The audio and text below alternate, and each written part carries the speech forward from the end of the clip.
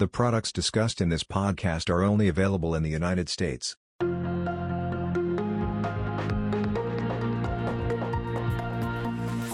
Hello and welcome to the quarterly update podcast for the Loomis Sayles Strategic Alpha Fund, where portfolio managers share their thoughts on the markets and their strategies. My name is Erica Casal from Natixis Investment Managers, and today Matt Egan, the portfolio manager on the Loomis Strategic Alpha Fund, joins me. Welcome to the show, Matt. Thanks, Erica.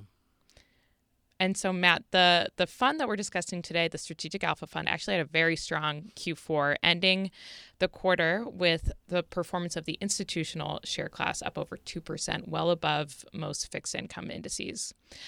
However, the full year return, of course, did see some volatility, along with the rest of the fixed income markets, for that matter, with the same institutional class showing end-of-year performance of just under negative 8%. As a reminder to listeners, this product does fall within the non-traditional bond Morningstar category, which is really an interesting grouping in that there is such a wide variety of investment styles and investment goals within it. It's hard to come up with apples-to-apples comparisons or really think of that category as one cohesive unit. So with that in mind, and as a reminder for maybe newer listeners, could you just give us a refresher on what the Strategic Alpha Fund is designed to do? Yeah, I'd be happy to do that. We tend to make it a tradition to do that every time where we update people or sort of reaffirm what our strategy is designed to do, because it goes to the very heart of what you said, which is this non-traditional space is a hodgepodge of different strategies. So it makes it difficult to do peer comparisons and understand, what is this sector trying to do? It's trying to do a lot of different things. So we try to communicate what we're trying to do, and there are other competitors that do some similar job of what are similar goals. And so it's worth repeating our goal, and that's always been to position Strategic Alpha as an alternative to traditional fixed income strategy. So what do we mean by traditional fixed income? Think of that as core plus, those types of strategies that are typically anchors to windward for investors that are wrapped around the ag. And of course, we say alternative, but we stay in the risk-reward zip code of those traditional fixed income strategies. And we also remain in the liquid fixed income opportunity set. So this can be thought of as a fixed income investment. So we always are very clear with objectives, try to quantify where we can. We start Strategic Alpha with a risk guidance, and we've always started out with that. It's a 4 to 6% standard deviation, and that's through the cycle, okay? And off that, we want to earn an attractive Sharpe ratio. So we're thinking here a return objective of 3-month T-bills plus 2 to 4% over the cycle. Also, while this isn't our official return objective, we do want to outperform the aggregate index over the cycle, given that we are viewed as an alternative to that. Next, we want to build in diversification. So relative to the ag and really a lot of other traditional type of strategies, we have a low correlation. So this can be a great diversifier to your broad fixed income lineup. And then lastly, we talk about managing drawdowns. And what we mean by that is it doesn't mean no drawdowns. It means managing that in line with the expectations that we've laid out with it, which is the risk guidance of 4 to 6% standard deviation. And that turns out to be consistent with what you'd expect with traditional core and core plus strategies. And lastly, I would say preservation of principal is important, but through the cycle. So over short periods of time, there can be drawdowns like last year. But over a longer period of time, you'll see that we have managed to preserve principal, particularly through this big lift up in interest rates since the last, say, 3 years. Awesome. Thank you, Matt. And thanks for that reminder. I guess in terms of those major goals that you just listed for the Strategic Alpha Fund, how do you think the product has executed over the past several years? Yeah, I always sort of look at it versus 3 metrics. One is what's the performance and risk relative to the objectives we laid out. And then we think about those risk reward relative to broad fixed income, traditional fixed income especially, and then relative to peer groups. And I think all of these categories that we look at and maintain and that our clients should is that we have to be framed in the context of the last year, which was pretty meaningful, 2022 being very challenging from a total return perspective across the board in financial markets. But when we look at, relative to our objectives from an absolute return perspective, we're falling short of the absolute excess return to T-bills modestly over, say, 3 to 5, 10-year period. But also over those periods of times, we are at least absolute positive returning, and there's still a pickup to T-bills, again, over a 3, 5, and 10-year period. All right, so not within the 2 to 4%. It's over the longer period is close to 2, but because of the 2022 pull down there, it's been a little bit less than that. Now, I say that, but if you look at it versus the aggregate index and versus core and core plus, there's significant excess return versus that bogey. And if you look at over 1, 3, 5, and 10 years, it's been pretty considerable pickup to those strategies. So when I think about that, our principal preservation has been quite good over a 2, 3-year period, especially during this big upward tick in rates. And, for example, the ag is negative on an annualized basis over 3 years, which is pretty incredible, one for the record books. Relative to peers, again, we mentioned we have to be careful, because there are a lot of different type of strategies, and there are peers that are not trying to do what we're doing. There are others that are more close in terms of their objectives. But, the 1-year period, what you'll see is a lot of jackrabbits and a lot way down at the very bottom. And I think my advice to people looking into this area is don't chase performance, because what I've routinely seen is in the short run, those winners tend to be losers in the long run. Our performance over that 3-5 year type of and longer has been in the upper we like to be, or where we want to be, is in the upper second quartile and lower first quartile over time. That, I think, reflects where we would be from a risk-reward perspective relative to perhaps even riskier strategies in that category. And I think what you'll see is that there are a bunch of names that will group around that area, some of the well-known names that tend to be more active in the space in terms of asset gathering and investment profile. So lastly, thinking about drawdown again, and here's where I would say we have lived within expectations. And I say that because, again, our risk profile, a guidance would be 4 to 6% standard deviation. And what that means through vast majority of markets, through the vast majority of cycles, you're going to be lower than 6%. And for the 12 years that we've managed the fund, our biggest drawdowns have been generally 6% or less. Now, 2022 was the exception because we were on the lower end of the double digit at one point. That was the lowest. That was the nadir of the drawdown. We ended the year better than that. And I would say in terms of how I personally think about it, we drew down perhaps in the peer group a little bit more than I'd like to, but we were trying to position for the value we saw in the end of the second quarter in June as well as September. So we were adding risk into those markets and buying, dropping our bid a little bit and buying into those markets, which paid off, into the fourth quarter and for the second half in general. And I would say that stylistically, thinking about Loomis, our skill and where our investors want us to be taking advantage of that, of the value, is definitely into the spread sectors. So when the spread sector sell-offs that you saw in the market, and keep in mind like high yield was down, 14% or something like that at one point or more, it would be within the realm of expectations in terms of where we drew down relative to the peer group.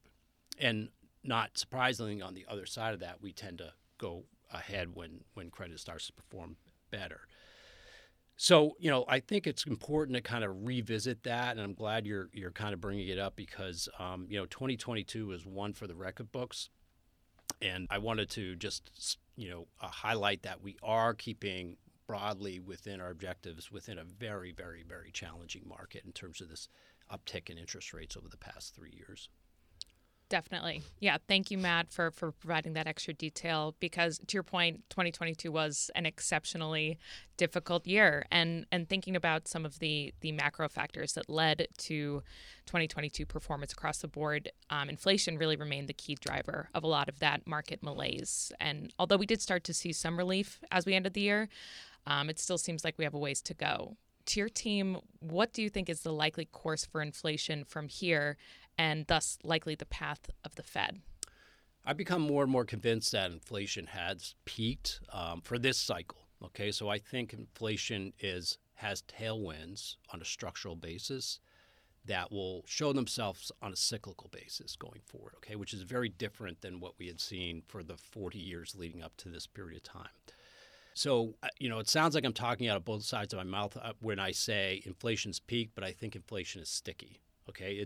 Those two statements can coexist. So what we're seeing is a decline in the pandemic-related supply chain problems, the goods, that the durable goods and all of the, the automobile and things like that were driving up inflation. That has clearly rolled over. And we're actually seeing it bleed into the services area where, it's starting to come off of its peak. So the U.S., I think inflation with a lag is going to continue to decline through the end of this year and maybe into the following year. The question is, where does it end up? Okay. I think that inflation is going to run hotter than 2%, which is the Fed's target, more often than not. And there's potential for it to raise its head again once this cycle and this economic weakness kind of lifts itself. So where does this leave us? I think that in the near term, the Fed is almost done with its rate hike cycle in conjunction with that. And I think the Fed will get somewhere around a 5% terminal rate sometime in the beginning part of this year. It could be as high as 5.5%. A lot of that is going to depend on labor.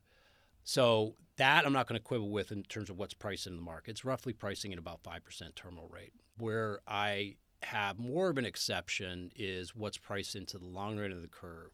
Because there, if you look out and you look what's priced in for inflation down the road, the market sees a quick fall, meaning within the next year or so, for inflation to get back closer to 2%.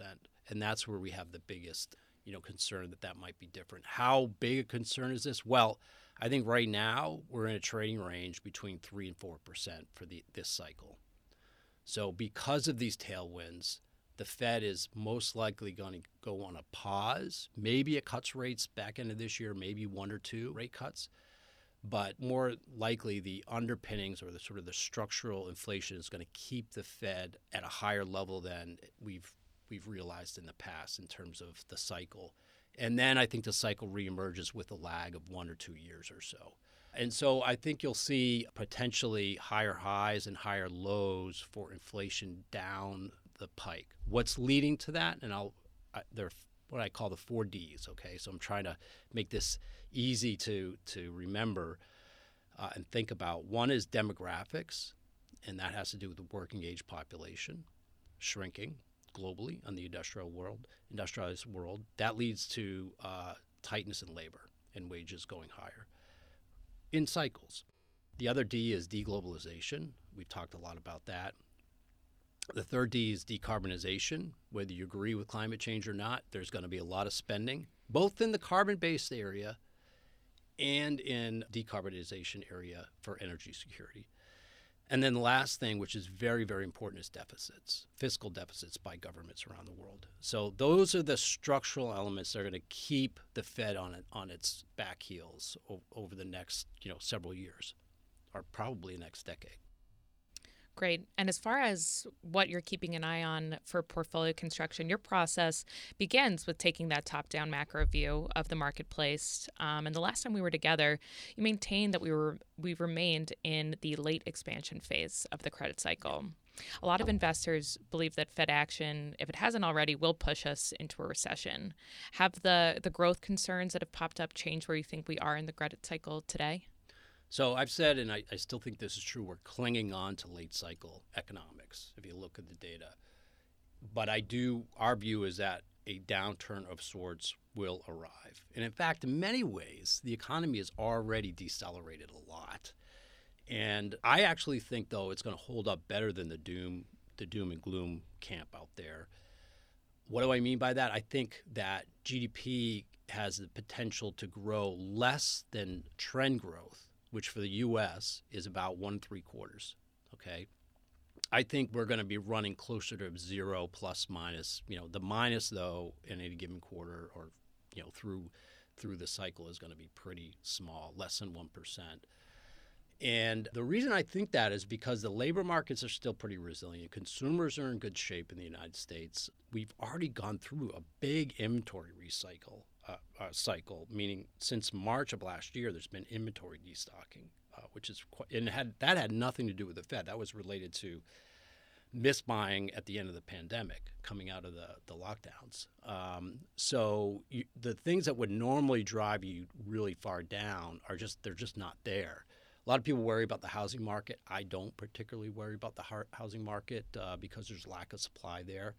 There's not a lot of foreclosures and things like that. Will it be soft? Yeah, but guess what? It's been soft for the last few quarters already, and and that's another reason why I think the Fed can't really loosen up too much here because underneath the hood, things are not that bad. Now, unemployment's a key factor, right?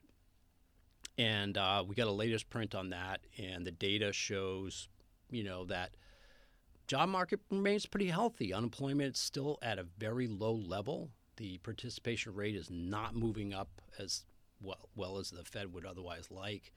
And while the job gains have come down, we're still running over 200,000 per month on a if you look at a 3-month rolling average, 6-month rolling average. Across household, establishment data, the ADP data, it's all kind of confirming the same thing. That data would have to get below like 75,000 per month to drive the unemployment rate higher. So we're a long way from running to like a 4.5 or 5% unemployment rate. Could we get there? Sure. It might take the Fed doing even more for us to get there. So it's not the end of the world, but I do think we're going into a recession, and you got to keep that in mind from a credit perspective and how you're investing. Great. Thank you, Matt. And so one last look at 2022 before we put that behind us. But when we do speak about attribution for Strategic Alpha, we often break it down into 3 main buckets of credit curve and currency. Speaking in those terms, can you just talk about what the major drivers of return for the fund were through the fourth quarter and maybe just very briefly again throughout 2022? Yeah. So last year, the best decision we made was keeping our duration very low. We were sub 2 years. We've since raised that to above 2. It's like 2.5 years, which is kind of right in the middle of the range. We tend to run like between 0 to 5 years. So we were lower than we would typically be, and now we're moving up to kind of like the middle part of where we've been in the past. We've been as high as 5. And that just reflected when we saw yield shoot up to about 4%. So, but, I say that was our duration decision was good, but we couldn't have gotten short enough. I mean, if ultimately we would have been like in cash or taken it down to 0, or some people say, why didn't you short? It's a little bit tough when you've got Ukraine and the war and all these other factors where, you potentially you're one newsline headline away from seeing treasuries rally significantly. So we were trying to balance all those risk factors. So I'd say that was a good decision. And this was really through June of last year, and it post the Ukraine war, credit spreads just gapped out because inflation was still escalating. The Fed was coming in harder, and spreads just could not contain those risk factors. So spreads widened out. Now, we felt they widened out too far. So we did a couple of things, and we talked about this. In May, around that time, given the risks kind of changed under our feet, and the cycle accelerated, right? Because we were a year ago this time, we were like, oh, we have a long time to go in the expansion. It's okay. Don't worry about sneaking out there on risk a little bit more. And then the Ukraine war hit, and then inflation became more, bubbly, and the Fed came in and did their thing. Then we said, okay, what all that meant was that the downturn that was way out in the future before now is all of a sudden come in way, way, way faster, which, again, it accelerated the cycle that's already been really, really quick as it was. And so what we did is we basically had a double barrel, what I called at the time, a pull to par strategy, which meant we were double barreled short duration, both spreads and duration. And so we were already short duration. So we had that going in our favor. What we did is we pulled in our spread duration while keeping the same notional amount. We just took off chips off the table. That enabled us to buy in June and take advantage of the big sell-off in June and again in September. And so now we have a portfolio that's kind of walked up in terms of the higher level of yields and made some gains from those low prints where the market got too worried about the downturn and spreads rose too wide. And then on the specific item list, we saw some very, very good dislocation in specific items. And I think, so it's sort of like a tale of two markets. There was the first half, and the adjustments we made led to a really good second half for us and a good setup for 2023, I think. Thank you. Yeah, and looking ahead to 2023, how would you say, if at all, you've started to change or approach positioning the portfolio as we move into the new year? And do you think a strategy with this type of flexibility and risk profile would be a good spot to be in the new year? Yeah, I think this product can invest through a lot of different types of markets, and I think for what we see, which is cautiously optimistic, but needing to take in a couple of factors. One is we need to see some more prints on inflation still. We need to see more prints on the job market to get a really good all clear signal that inflation is under wraps here. That should be the way to lean. In other words, that inflation's peaked, but it's still not all clear. So we're going to maintain. Now we've walked out our duration, and I'm a better buyer of long end of the Treasury market, up around 4.5% on the long end. It got there for a hot minute and then kind of pulled back. But we did increase our duration over the course of the year. Now we're running closer to like a 2.5-year duration, something like that, maybe a little bit shy of that. So we're extending into that. And then the other thing is this portfolio now is the yield to maturity. I want to be very clear here. So when I, as a portfolio manager, pull the report out and I see what is the yield of this portfolio, it's running at 7%, right? So it's got a 2.5-year duration with a 7% yield. And we're getting that yield in a way in which it's a quality barbell. Okay, so on one end of the barbell, on the shorter end of the barbell, from a maturity perspective and a higher quality perspective, we're in about 15 to 20% reserves. So those are very high quality corporates, 3 years and T-bills, essentially yielding over 4%. We're getting a very nice yield for being in that part of the market and keeping some optionality in terms of preservation of dry powder and being able to buy into what we see coming in terms of the downturn and the volatility that can occur when the Fed is kind of close to the end of its cycle, interest rate cycle. On the other end, we're kind of in the middle range, triple B and double B category, where it's like investment grade corporate triple B, high yield double B mostly. We're in the structured market, which still remains sort of the biggest component of our portfolio, over 25%.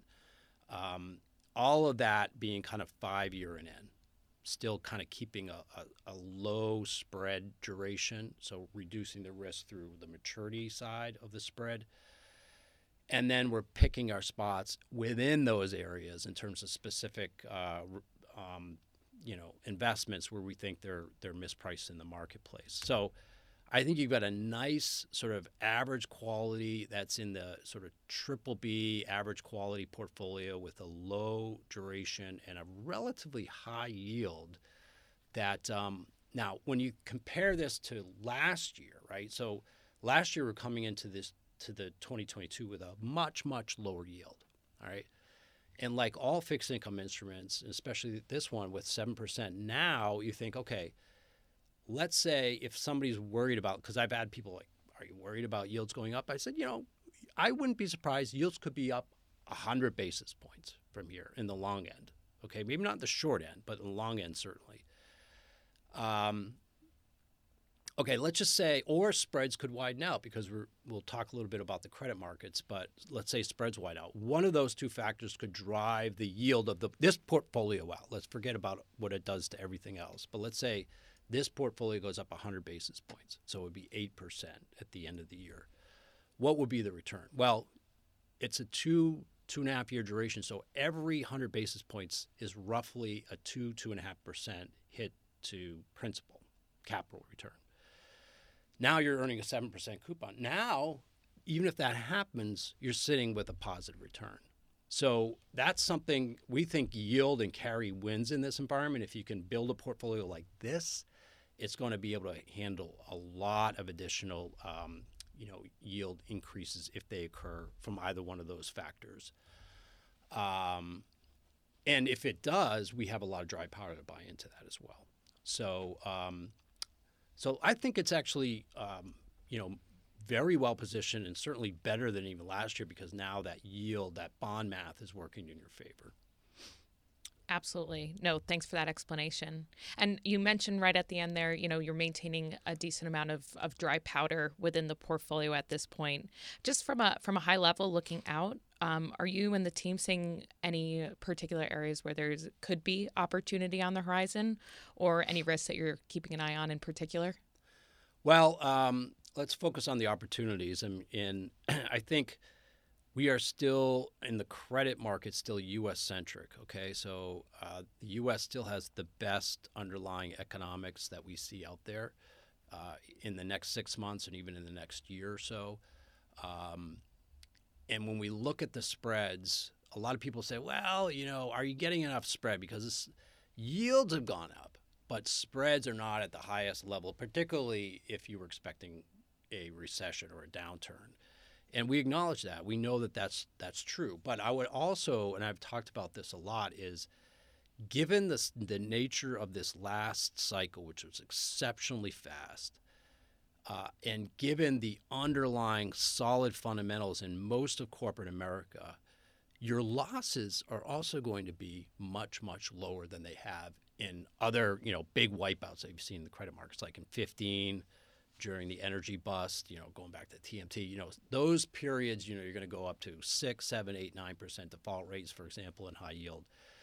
We don't think you get anywhere close to that. So your losses are going to be lower. So even though your spread is lower, that doesn't necessarily mean that there's no value in the market. And in fact, I'll just take high yield because, it's like the canary in the coal mine, right? High yield spreads have been running somewhere around 450 at the low end since May or something like that, to just about 600 on the wide end. Now, some people say that should go to 850. Well, I said if it goes there, it'd be a very cheap market. But I'm a better buyer out at that wider end of that trading range, say 650.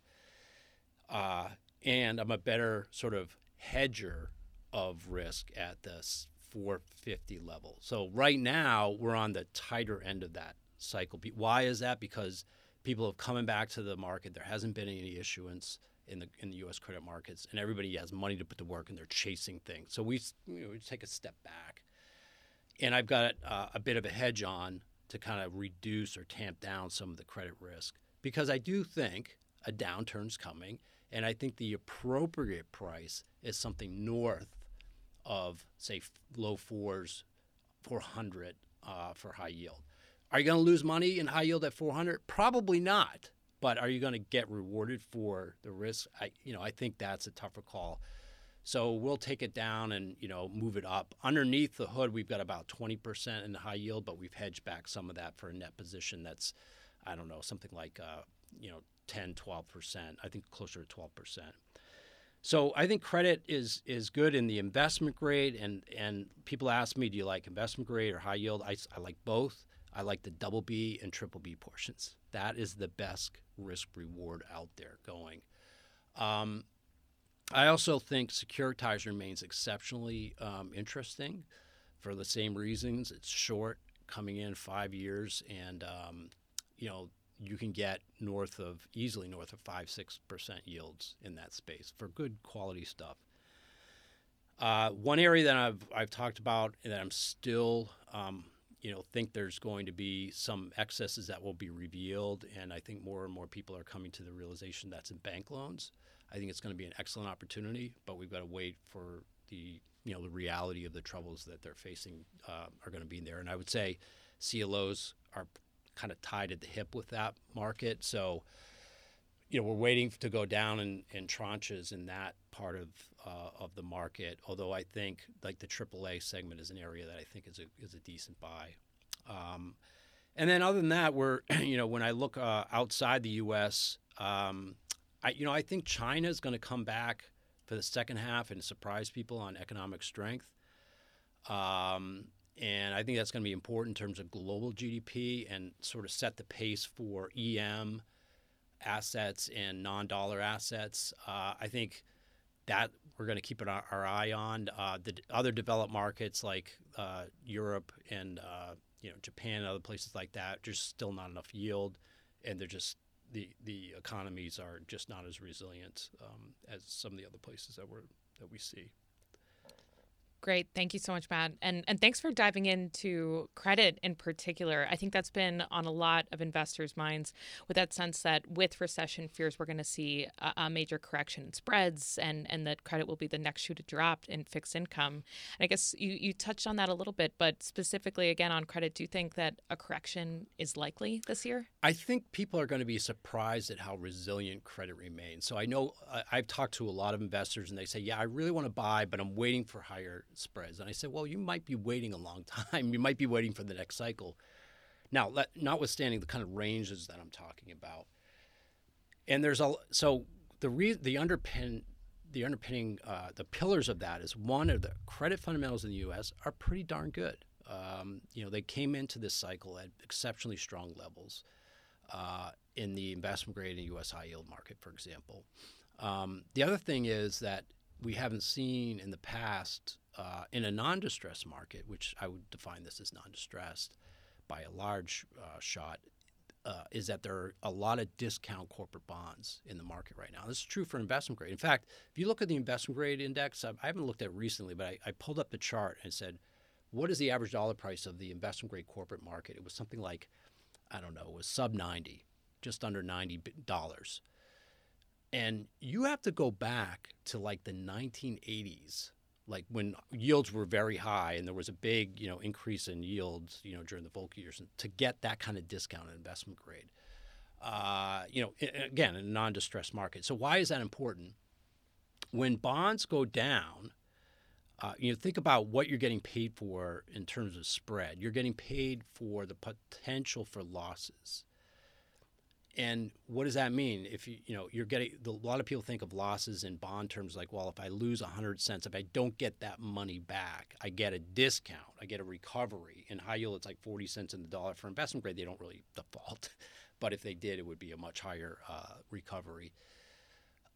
So you're getting paid partly for that, that loss you could take from par. But if the bonds are already trading at a discount, theoretically, you should earn a less of a spread for that. And that is true in the marketplace. If you see how bonds that, if you look at one company that has a par-based bond, same maturity as one that has a discount, you'll see the difference in the spread. So imagine the whole market is trading like that. Then over time, you would expect the spread in the peak of that spread to be lower relative to something that was trading at a par-based market. That just makes intuitive sense. And it's one of the key reasons that I think people are missing the fact that you probably aren't going to get out to like high yield like at 850. And one of the reasons you get out to 850 is you start at par, and it requires that much spread to get you down to like 60 cents of the dollar for a bond, if not more. So, it's a combination of the really good fundamentals, and it's a combination of that and strong technicals related to the dollar price side. And that strong technicals related to the fact that there's just not a lot of issuance in the market right now. And there's a lot of people looking out there and saying, I want to buy it at the right price. So when the spreads do get like up to high yield at 600, everybody all of a sudden is coming into the market and wants to buy. But there aren't a lot of bonds to buy at that point in time. So I think all of these factors kind of show that, in my opinion, it would be really hard for investors to try to time like some sort of big peak spread event. The caveat, I guess, would, what would kind of change my mind, I mentioned bank loans. Like if bank loans have a big wipeout, it's going to bring credit down, including high yield and maybe even in the investment grade space. So that's the one caveat, but I think that would be a really good buying opportunity if it were to occur. And that's something like, I don't know how big that will be, and I don't know what the timing of that will be. It could be the next 18 months or so, but it may not happen, right? So that's something that I don't know if it's worth waiting for. I think if you buy investment grade and U.S. high yield and you leave some room as a potential buy for that space if it does blow up.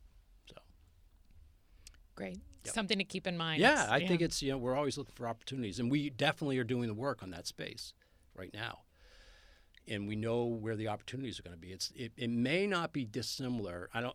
It's not going to be the subprime crisis. I do not want listeners to think, oh, he thinks it's not going to be anything like that. But the setup and we took a good advantage of the subprime crisis, back post the GFC. There'll be some similarity in terms of how we attack that space, because there's going to be a rating vacuum in that area. So maybe worth a couple of additional comments that we had just on bank loans. The bank loan market is not set up to have any triple Cs in it, because there are not natural buyers of triple Cs in the bank loan market, just like there weren't natural subprime triple C buyers. So the reason for that is that CLO operators tend to not want to buy those in their structures. They don't work in their structures. So you'll see that a lot of the bank loan universe is still not rated triple C. There's going to be a big chunk that goes from single B to triple C, and those names are going to be divorced of a natural buyer. So it's going to take opportunistic buyers to step in, sort through those investments, because there's going to be a price discovery where they just gap down on no buyers. That's where I think the opportunity set is going to be, and that's very similar to what happened during the subprime. So if you have have some flexibility as an investor to take advantage of those dislocations, I think that's where the opportunity is going to be.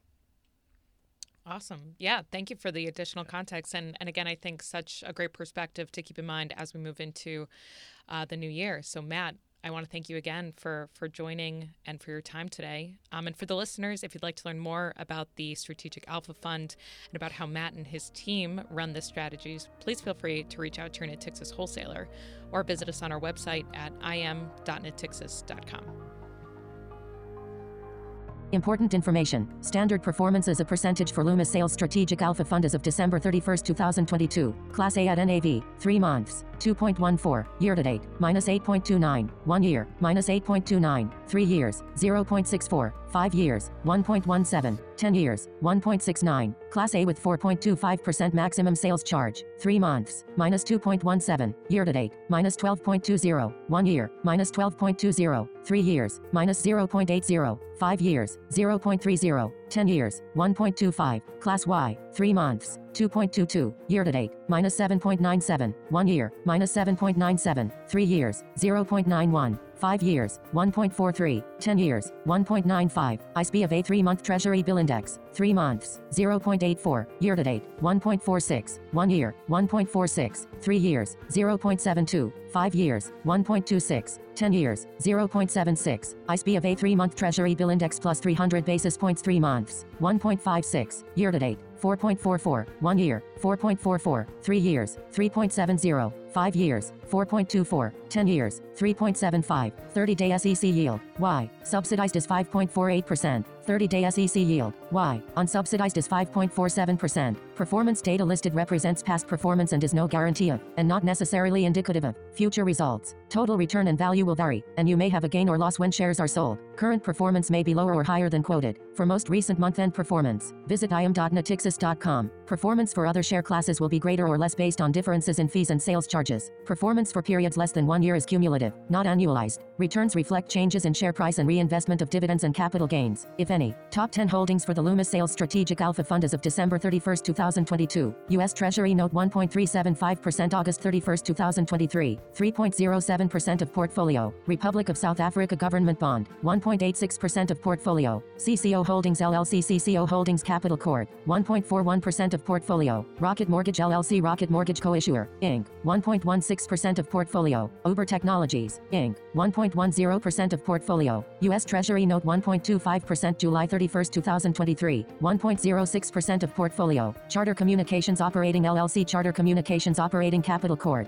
0.85% of portfolio. Morgan Stanley, 0.82% of portfolio. CSC Holdings LLC, 0.79% of portfolio. JP Morgan Chase & Company, 0.73% of portfolio. The portfolio is actively managed and holdings are subject to change. There is no guarantee the fund continues to invest in the securities referenced. Gross expense ratio 0.97%. Class A share, 0.72%. Class Y share, net expense ratio 0.97%. Class A share, 0.72%. Class Y share. As of the most recent prospectus, the investment advisor has contractually agreed to waive fees and/or reimburse expenses, with certain exceptions once the expense cap of the fund has been exceeded. This arrangement is set to expire on April 30, 2023. When an expense cap has not been exceeded, the gross and net expense ratios may be the same. The 30-day SEC yield is a standardized calculation, calculated by dividing the net investment income per share for the 30-day period by the maximum offering price per share at the end of the period and annualizing the result. Unsubsidized 30-day SEC yield is calculated using the gross expenses of the fund. Gross expenses do not include any fee waivers or reimbursement. A subsidized 30-day SEC yield reflects the effect of fee waivers and expense reimbursements. The SEC yield is not based upon distributions of the fund, and actual income distributions may be higher or lower than the 30-day SEC yield amounts. During periods of unusual market conditions, the fund's 30-day SEC yield amounts may be materially higher or lower than its actual income distributions. Diversification does not guarantee a profit or protect against a loss. This material is provided for informational purposes only and should not be construed as investment advice. There can be no assurance that developments will transpire as forecasted. Actual results may vary. The views and opinions expressed are as of January 9,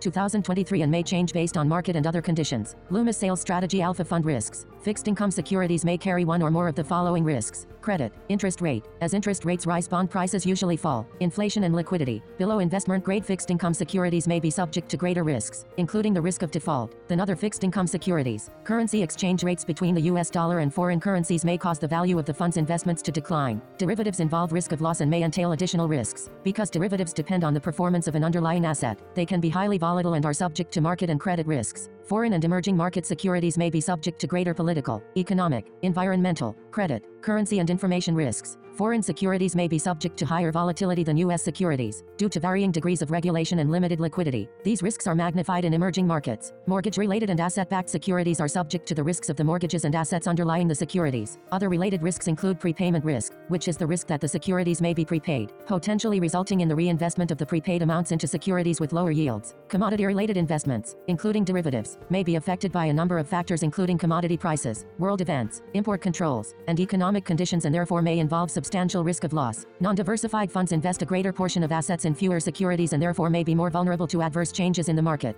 Short exposures using derivatives may present various risks. If the value of the asset class or index on which the fund holds short investment exposure increases, the fund will incur a loss. The potential risk of loss from a short exposure is theoretically unlimited, and there can be no assurance that securities necessary to cover a short position will be available for purchase. We believe the information, including that obtained from outside sources, to be correct, but we cannot guarantee its accuracy. Before investing, consider the fund's investment objectives, risks, charges, and expenses. Visit im.natixis.com or call 800-862-4863 for a prospectus or a summary prospectus containing this and other information. Read it carefully. Natixis Distribution, LLC is a limited-purpose broker-dealer and the distributor of various registered investment companies for which advisory services are provided by affiliates of Natixis Investment Managers. Natixis Distribution, LLC, Fund Distributor, Member FINRA, SIPC, and Loomis, Sales & Company, LP are affiliated. Adtrax, 2172184, 211. Expiration date, March 31, 2023. POD 07, December, 2022.